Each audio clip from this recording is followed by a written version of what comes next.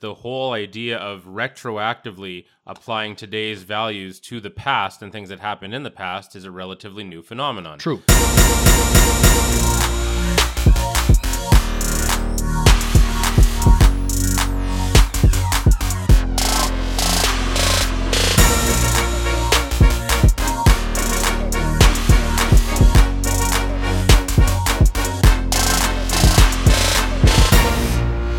As I sit here today with Chris and we talk about, and as we welcome you to this 429th episode of Unscripted, one of the things that I've been looking forward to discussing with Chris, and ultimately fans of Unscripted, you can certainly leave your questions and your comments on one of our 9 different social media avenues for you to do so. I'd be very interested to hear what some of our listeners of Unscripted have to say. But this comment is obviously going toward the National Hockey League and what I think is going to be the biggest challenge in the now, well, I'll say on February 1st, it'll be 26 years as the commissioner of the National Hockey League, Gary Bettman. I think the greatest challenge of his career, he's in the midst of right now.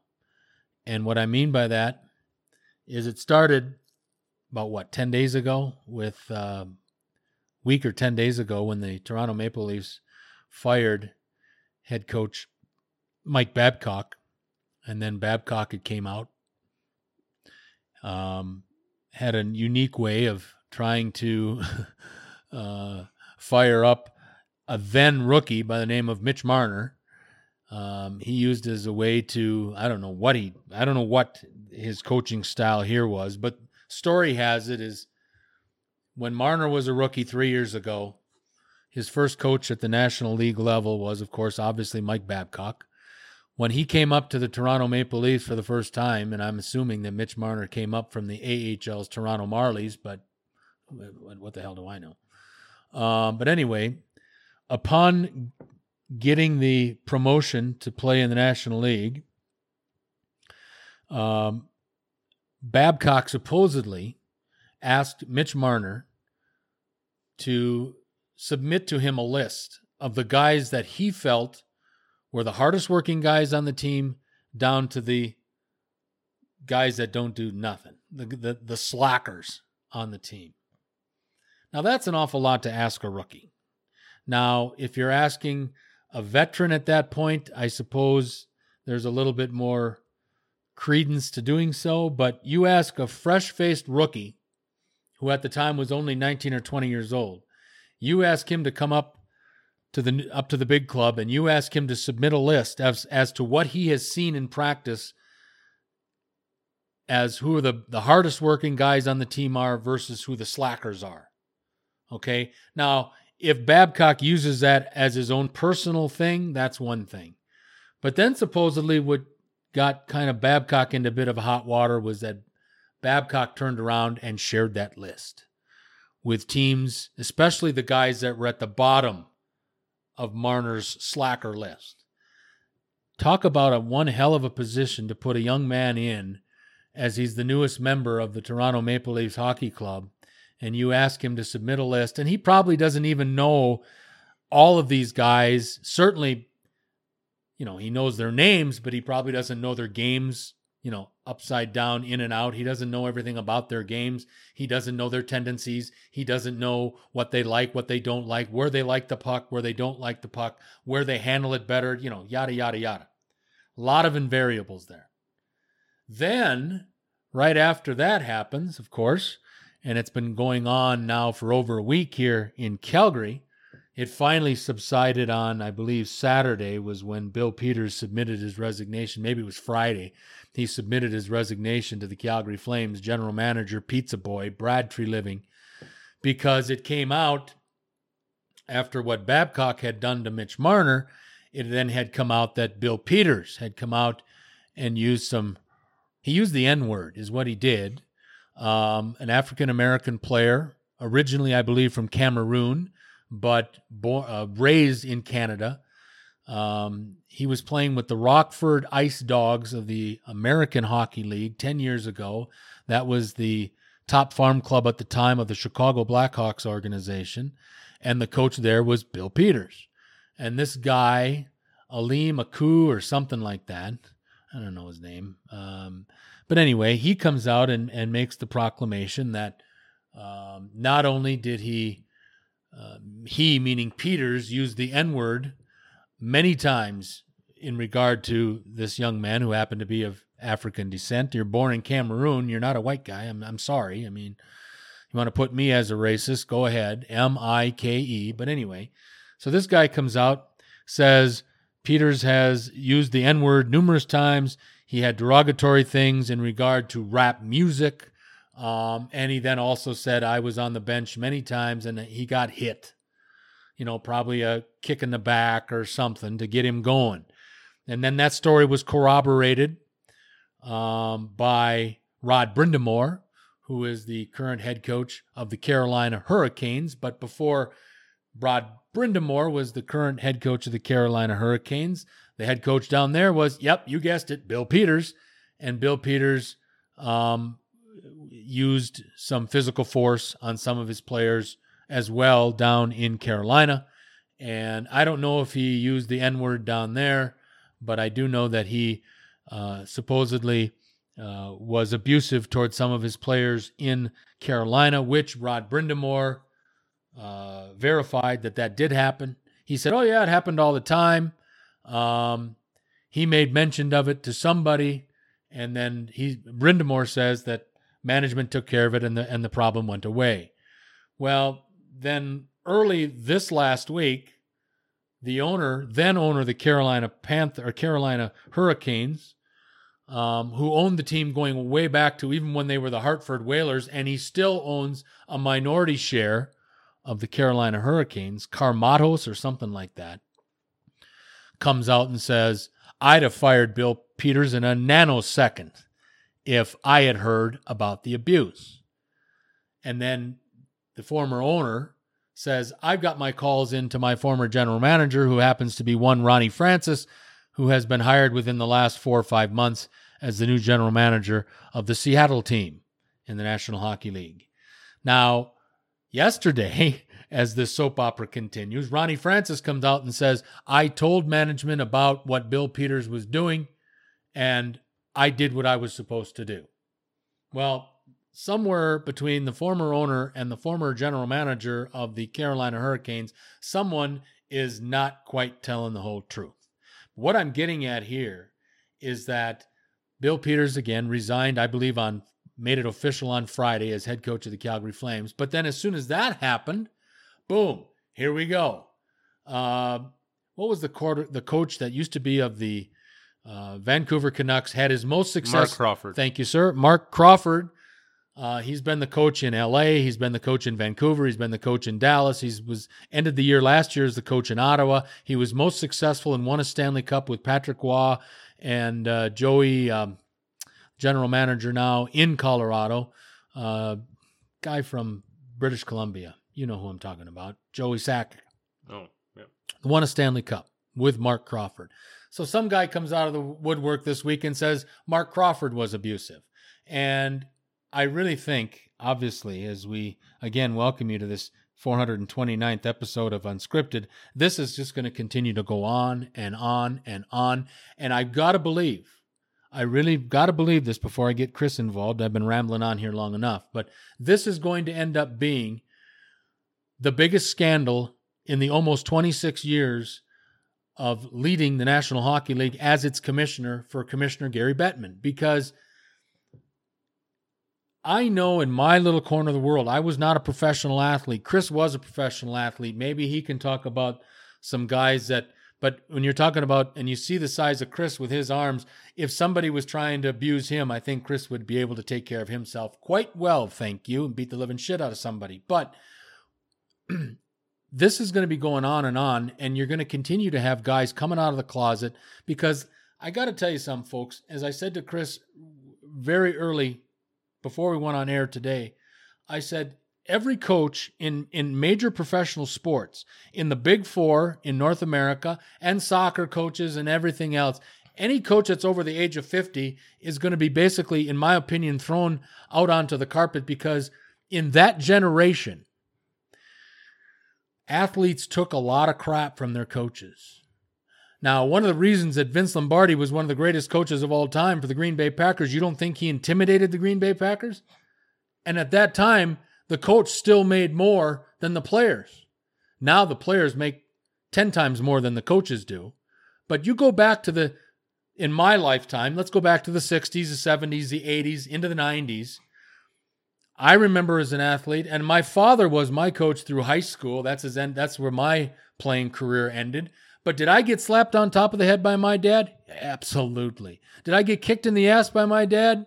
Absolutely. Did I get called a horse's dumbass by my dad? Absolutely. Because you wanted to play, and to play, you took a lot of extracurricular crap from your coaches.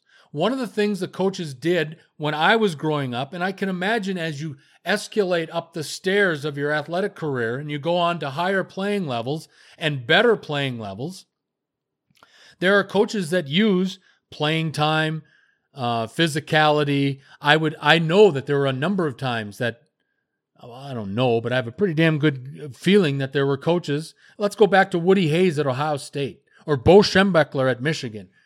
Remember, Woody Hayes is a Hall of Fame coach for Ohio State, but he got kicked off the sidelines after he punched another player from Clemson in the Gator Bowl in 1979.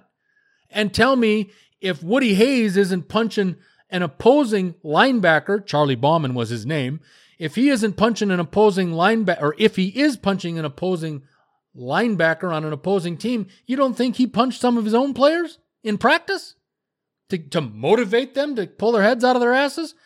I believe, and this isn't just a shot at the National Hockey League. This is a shot at all professional sports. I'm saying all professional coaches that are over the age of 50 are kind of silently shaking in their own boots right now, depending on what each of these individual teams find out about their coach. Because you know, as soon as you saw the Babcock situation and the Peters situation, and they've heard about the Crawford situation in the National Hockey, and the Sutter brothers too. The Sutter brothers came out this weekend, and some guys were telling about when Darryl Sutter, my favorite Sutter, was abusive towards players when he was in Chicago and San Jose, and they talked about his brother Brent, who was abusive because he was the owner and coach of the WHL's Red Deer Rebels, that both of the Sutter brothers, and one of the guys, this guy's name was Sarcillo, came out this week. Daniel Carcillo. Carcillo, thank you. Carcillo came out this week and said the reason that the National Hockey League didn't pursue anything in regard to the Sutters was because they didn't want to disturb hockey royalty in regard to the Sutter family from Viking, Alberta. So I'm not just taking a shot at the National Hockey League, folks, but again, not to sound repetitive, but this involves every coach that's pretty much over the age of 50 that's shitting in their bricks right now, finding out what their teams are finding out about them. And I think, before I get Chris involved here, and I'm sorry for going long-winded, but I have to think that some of these teams have to take some of the responsibility too, because why didn't they do a deep check on their coach? Why didn't the Calgary Flames find out that Bill Peters was a bit of a racist? Why didn't they because you know as well as I do, Chris, that people in the regular 9-to-5 world do deep, deep checks on all their employees now, and they want to know about every ghost and every skeleton in every closet. This is a bad light on professional sports teams that don't dig deep enough on their head coaching hires. Well, I can tell you why they didn't dig that deep. It's because the whole idea of retroactively applying today's values to the past and things that happened in the past is a relatively new phenomenon. True. That's why. And so I'm not saying it's necessarily wrong or right. Overall, it's sort of a societal paradigm shift that's happening, whether it's the Me Too movement or this. The problem is with it is that, number one, it's not some of the things it's fair because you should never have hit your players. I mean, you could have made me a coach in the 50s. I wouldn't have hit my players, right? But, some guys would have and some guys did. But, I mean, for some things, retroactively applying them after the fact is ridiculous. Some, it's fair because there's certain things you never should have done in any era. But, until recently, especially, you go back to, never mind recently, the 80s, the 70s or something like that. If you heard that a coach walked into a room and a black player was listening to rap and the coach said, oh, hey, that's N shit, then, you know, you wouldn't have thought anything of it, or at least most of the guys in the locker room would have been, oh, whatever. They wouldn't have even given it a second thought. It's just like, oh, whatever. And now all of these things are so important. And before, also, it was hard to call this stuff out with no social media because everyone was involved in the machine. You were either a player that was worried about making too much noise and hurting your own career, or you'd get to be a manager or something like that, and then you're part of the fraternity. So there was no, because really what's required here is you need outside sources saying, hey, you know what, this isn't really fair. You know, you need people that aren't really involved in it and have no stake in the game and have nothing to lose, where they say, hey, that's kind of bad that your industry looks like this. I mean, in a lot of these cases, they're going to be hockey fans, so they're consumers, so they're, you know, paying customers, and so they, of course, say something that matters. But I mean, this whole idea of, you know, oh, what you did in 1996 was maybe acceptable in 1996, but it's not okay now, so now you're a piece of shit.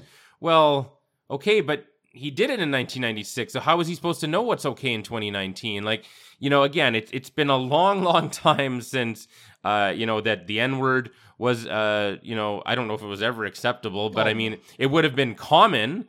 It would have been commonly said at some point in history, for sure, but it's been a long time since even that was the case. And so, but I mean, I guess it's just now that people are being called out for it, even if it happened a long time ago. And so my only concern is I hope that there's not going to be too many innocent victims in terms of, I hope there's not going to be people that are taken down just because they, you know, swore at some players to try to try harder. You know, I hope it's not that. I hope it's only guys that said things that were really out of line, like saying racist things or punching them in the face or something like that. Things that just never should have flown for a long time. I hope it's only that people. I'm just worried it's going to go too far and there's going to be innocent victims here. But I mean, Bill Peters, they're saying, you know, saying racist stuff like why would you have, even in the last, you know, 10, 12 years, why would you have said the N-word? That's crazy. You should have known better than that. There was also reports that he would kick guys in the back, which, I mean, why would you do that? Like that, I don't know. And it's probably just because I wouldn't be surprised if it's because when Bill Peters was a player, he probably had some coach kick him in the back. Right. And that coach is probably dead and it won't hurt him. The thing is, if you die, people give you a bit more of a pass. If Walt Disney was still alive, you know what they'd dig up on him? Holy crap, they'd dig out so much anti-Semitic stuff on stuff he said in the 60s, but the fact is, he's dead. If he was alive right now, I guarantee you would have protests and boycotts of Disneyland, Disney World, and anything Disney. I guarantee you, but he's dead, so nobody cares. That's a great point, and people also don't know this, and this was maybe one of the reasons why he had to get into business himself, but people may not realize this. Walt Disney was dishonorably discharged from the military. Wow, for what? I don't know. Oh. But he was discharged dishonorably from the military. So with that on your record, it would have been very difficult for Walt Disney to do anything in the corporate world back in his day. And ultimately, maybe that's why he decided to build these obviously world famous and world renowned amusement parks. But yeah, I mean, he was dishonorably discharged from the military, and that is something that I'm very proud of that I was able to avoid, which was being dishonorably discharged from the military. All I'm saying is, and I'm just going to echo Chris's sentiments here, is that there is such a change today with our athletes and our focus in regard to, you know, they can't, in the National Football League, for example, they can't have more than X amount of padded practices during the season, and they can't have more than this many days of two-a-days during training camp. Today's athletes have become prima donna soft powder puffs, and I just can't imagine any athlete today, and there are some very fine ones, no question about it, but would they be able to live under the scrutiny of working back in the 60s for a Vince Lombardi? Or could they have worked for a George Halas back in the day? Or in the National Hockey League, could they have worked for a Toe Blake, who a lot of people think is the greatest hockey coach ever? But I bet that he did some things that just wouldn't be socially accepted today. And that's, I think, where Chris is coming from, is that I hope that it doesn't get to the point of that these coaches, yeah, they can't use a little colorful language to try to inspire. Because remember, guys, these 32 National Hockey League coaches, these 30 or 31 National Hockey League coaches, 32 NFL coaches, 30 whatever it is, 32 NBA coaches, whatever it is, 31, 30, whatever it is, Major League Baseball managers. If players get up in arms when they get yelled at now, I'm not even talking about using the N-word or anything outrageous like that. But if these managers and coaches can't use a little bit of high volume in trying to inspire their players to perform, because let's knock it down as simply as I can think we can knock it down. All of these coaches are dependent on their rosters. And if their rosters don't perform, those coaches are out of a job. Because you've heard since the day one of when you became a sports fan, whenever that day was, it's always easier to fire one than 25 other hockey players or 53 football players or 15 basketball players or 25 baseball players. It's always easier to fire one. Well, if they don't allow these managers and coaches to voice their opinions, sometimes rather loudly, then you might as well go without managers and coaches and just see what happens, because they will be just pretty much made just null and void.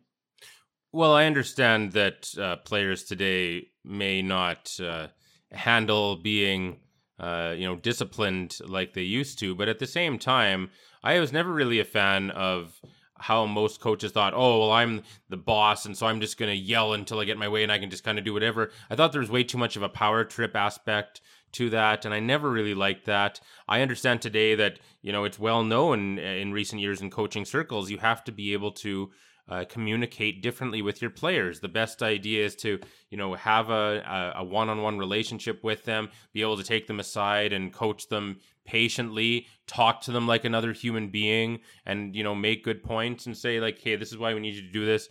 This is what we need from you, and whatever, and answer their questions if they have any. I mean, honestly, just yelling at people and wanting them to do what you want that's always been lazy. And nobody likes that who has to be on the receiving end of that. And it always just stems from laziness and a lack of communication ability, and from just having a power trip. I mean, it's the worst possible attribute of the worst coaches, the worst cops, the worst teachers, you name it. And it gives all of them a bad name. And a lot of people resent cops and teachers and whatever else because of that. And I've never, ever liked that. And I think it's just lazy, and it's always been stupid. I think, though, I will take a secondary look at how would you get. Let me pose this question to you. If you're Mike Tomlin or John Gruden or Bill Belichick this season that tried to get through the thick skull that is Antonio Brown, how do you do that? I think everybody tried to reason with him, and he's still a dipshit. And obviously, if they're not allowed to, how do you motivate an Antonio Brown?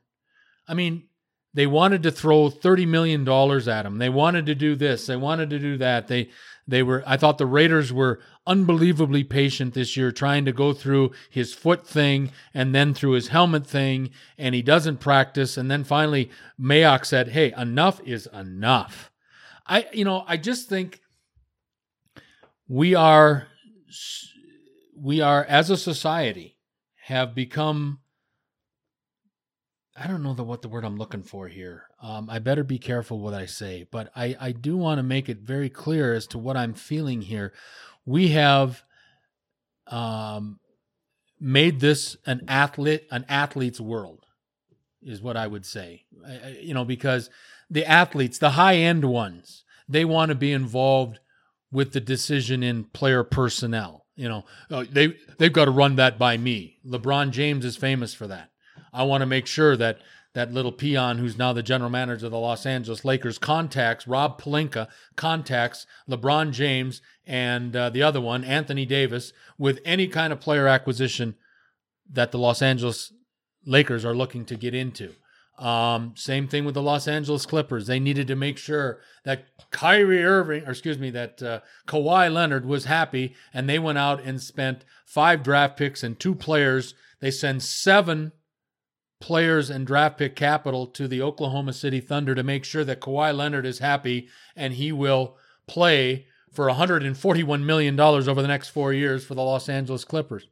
We have made it almost impossible for the coaches, the general managers, and even in some cases the owners to have a say in their own business, because we have to acquiesce, we meaning as a society, we as, I'm not an owner, a general manager, a coach, but I'm putting me in the we category, we versus the athletes.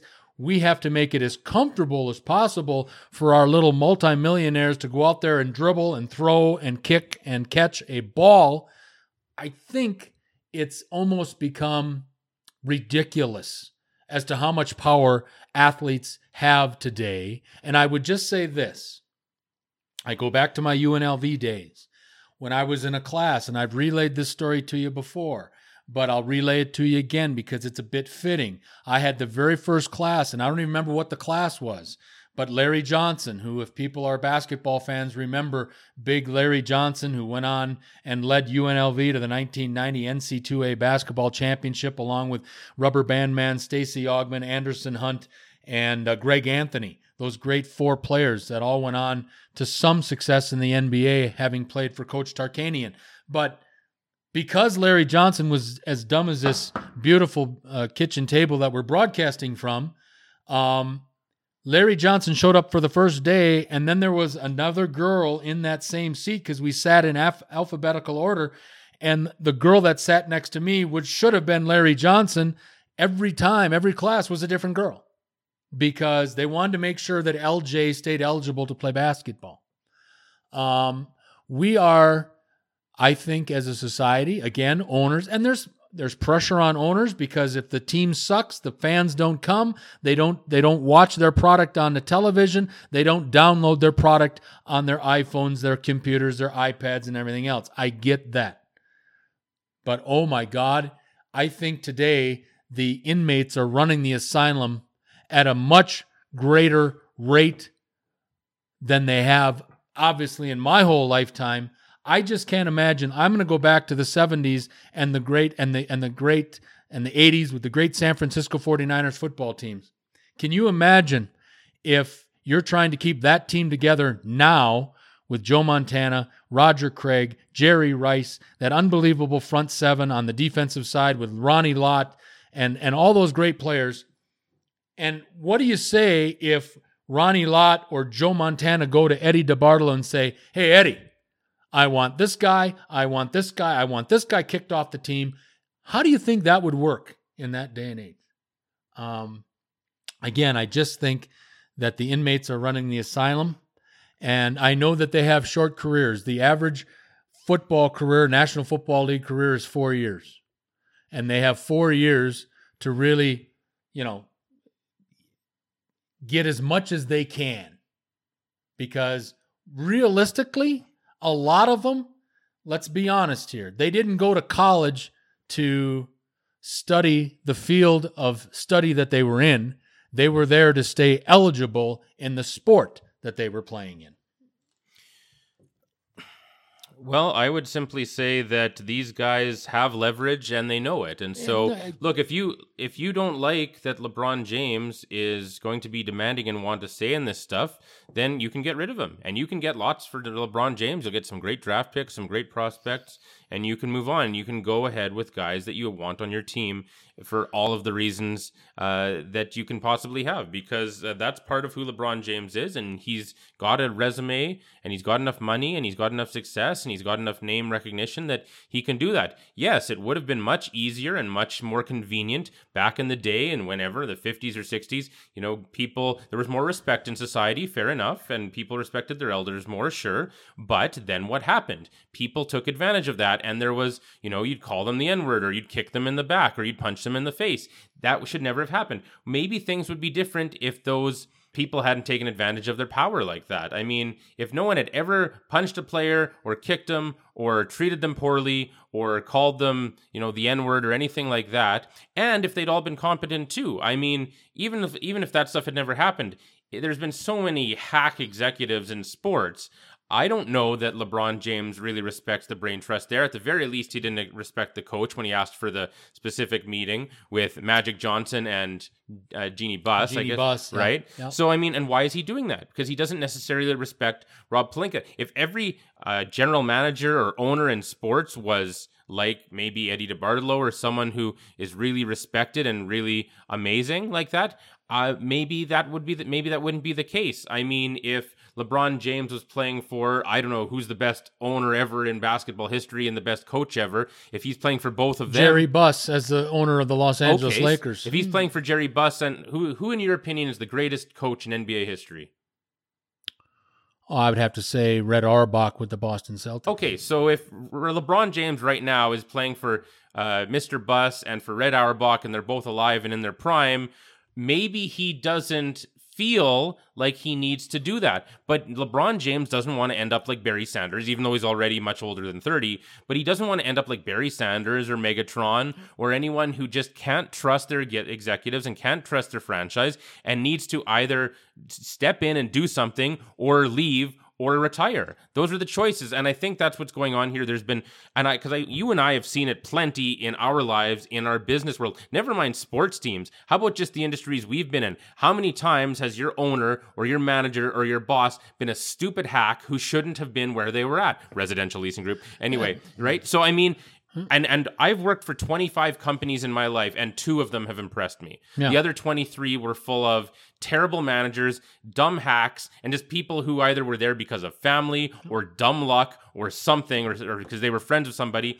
and nepotism and whatever, and they shouldn't have been there. And if industries and businesses and franchises and sports didn't make these stupid mistakes where they promote people for the wrong reasons and they're where they shouldn't be. Toronto Maple Leafs John Ferguson Jr. always jumps into my head. What a fucking hack that guy was. Anyway, and if that wasn't happening, then athletes wouldn't feel the need to do this. LeBron James, I'm sure, would be happy to play for Red Auerbach and Mr. Buss and sit back and play basketball and know that the best decisions are going to be made on his behalf for his team, and they can win because everyone who is in their position is there for the right reasons and are as good at their job as LeBron is at his.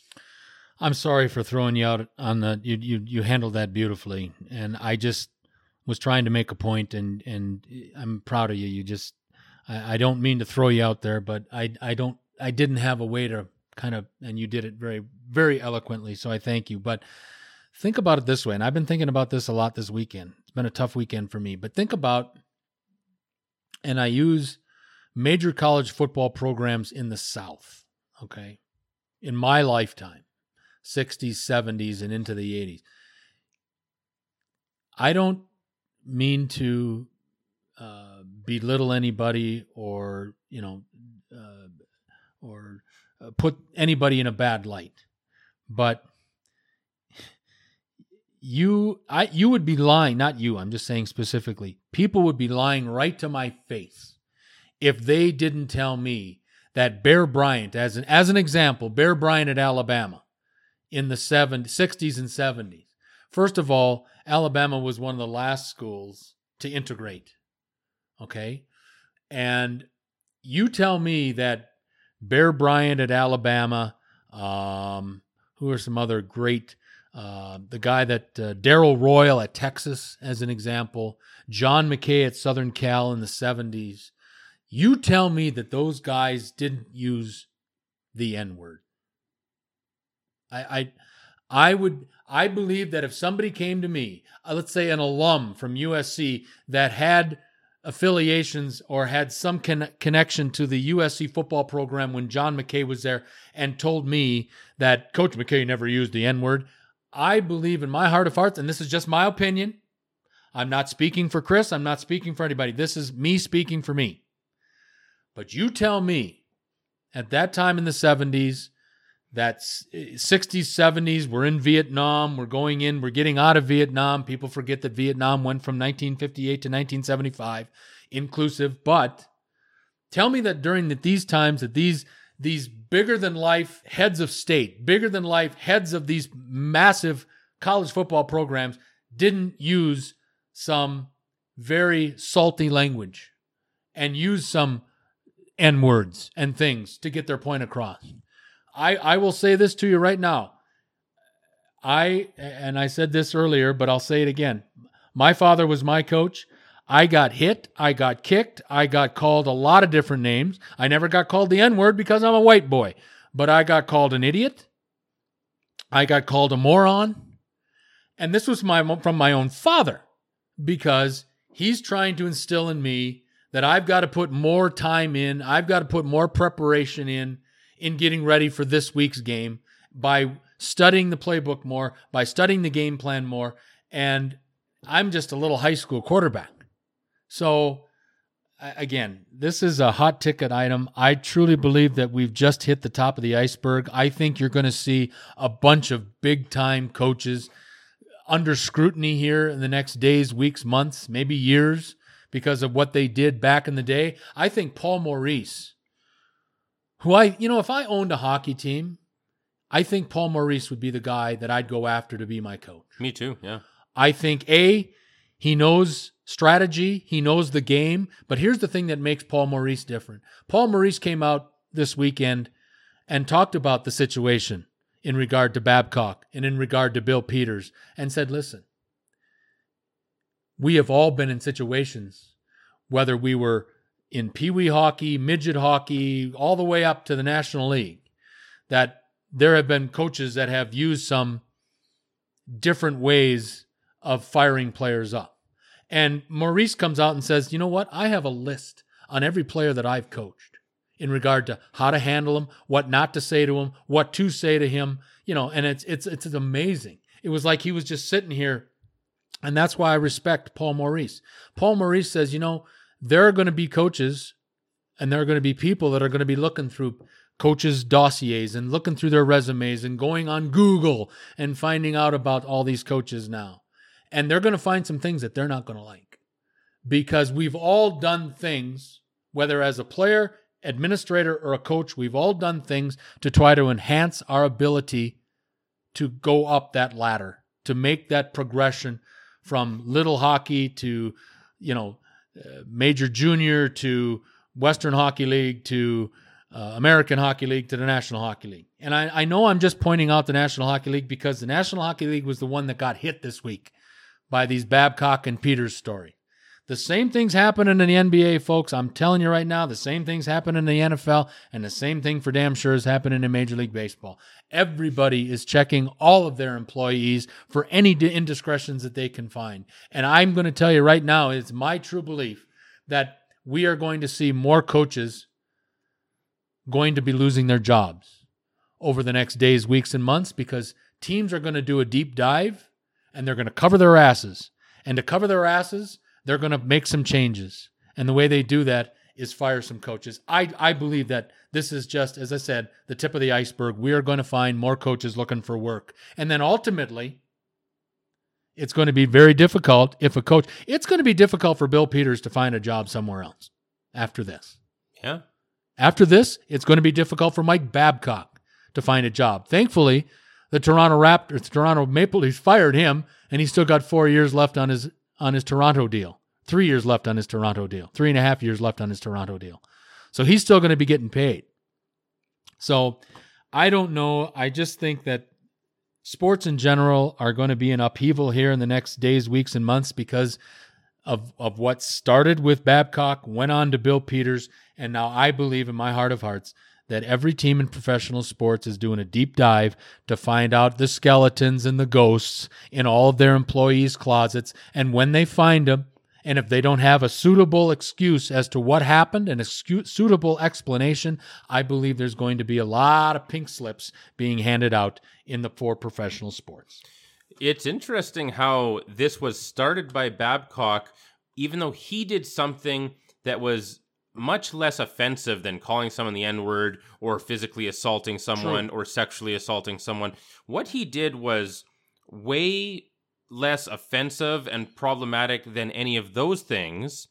However, it was more inexcusable almost at the same time, if that's possible, because you can go back to a time where people were tossing around the N-word willy-nilly. Correct. You can go back to a time where it was common for, women to be harassed in the workplace sexually, and it was just rampant. You can go back to a time where coaches just hit their players and no one would ever even think of questioning them, especially if they were legend.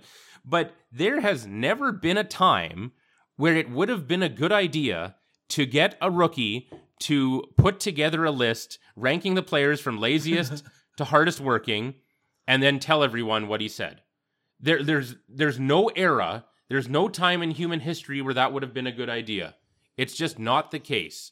And I'm just so shocked that Mike Babcock did this, because Ray Ferraro, who I really respect, he came out on the radio, on TSN radio, and said the same thing. He's like, I can't believe he ever thought this was a good idea. In what era, in what way could embarrassing a rookie who's supposed to be a future superstar and basically is now on your team, how does this help? How does it not just divide the whole team? How does it not just, make everyone not trust each other? How does it not make even Mike Babcock look bad to the players? Mm-hmm. It's just the dumbest, most inexplicable decision. As bad as it was, he never could have dreamed it would lead to himself and people he knows and every coach in professional sports being targeted because it was such a bad decision.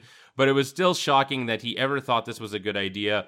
It's jarring to a lot of people because change traditionally is very incremental in society. And now because of the internet and social media and cancel culture and everyone worried about their brand, now it's happening at light speed, at warp speed.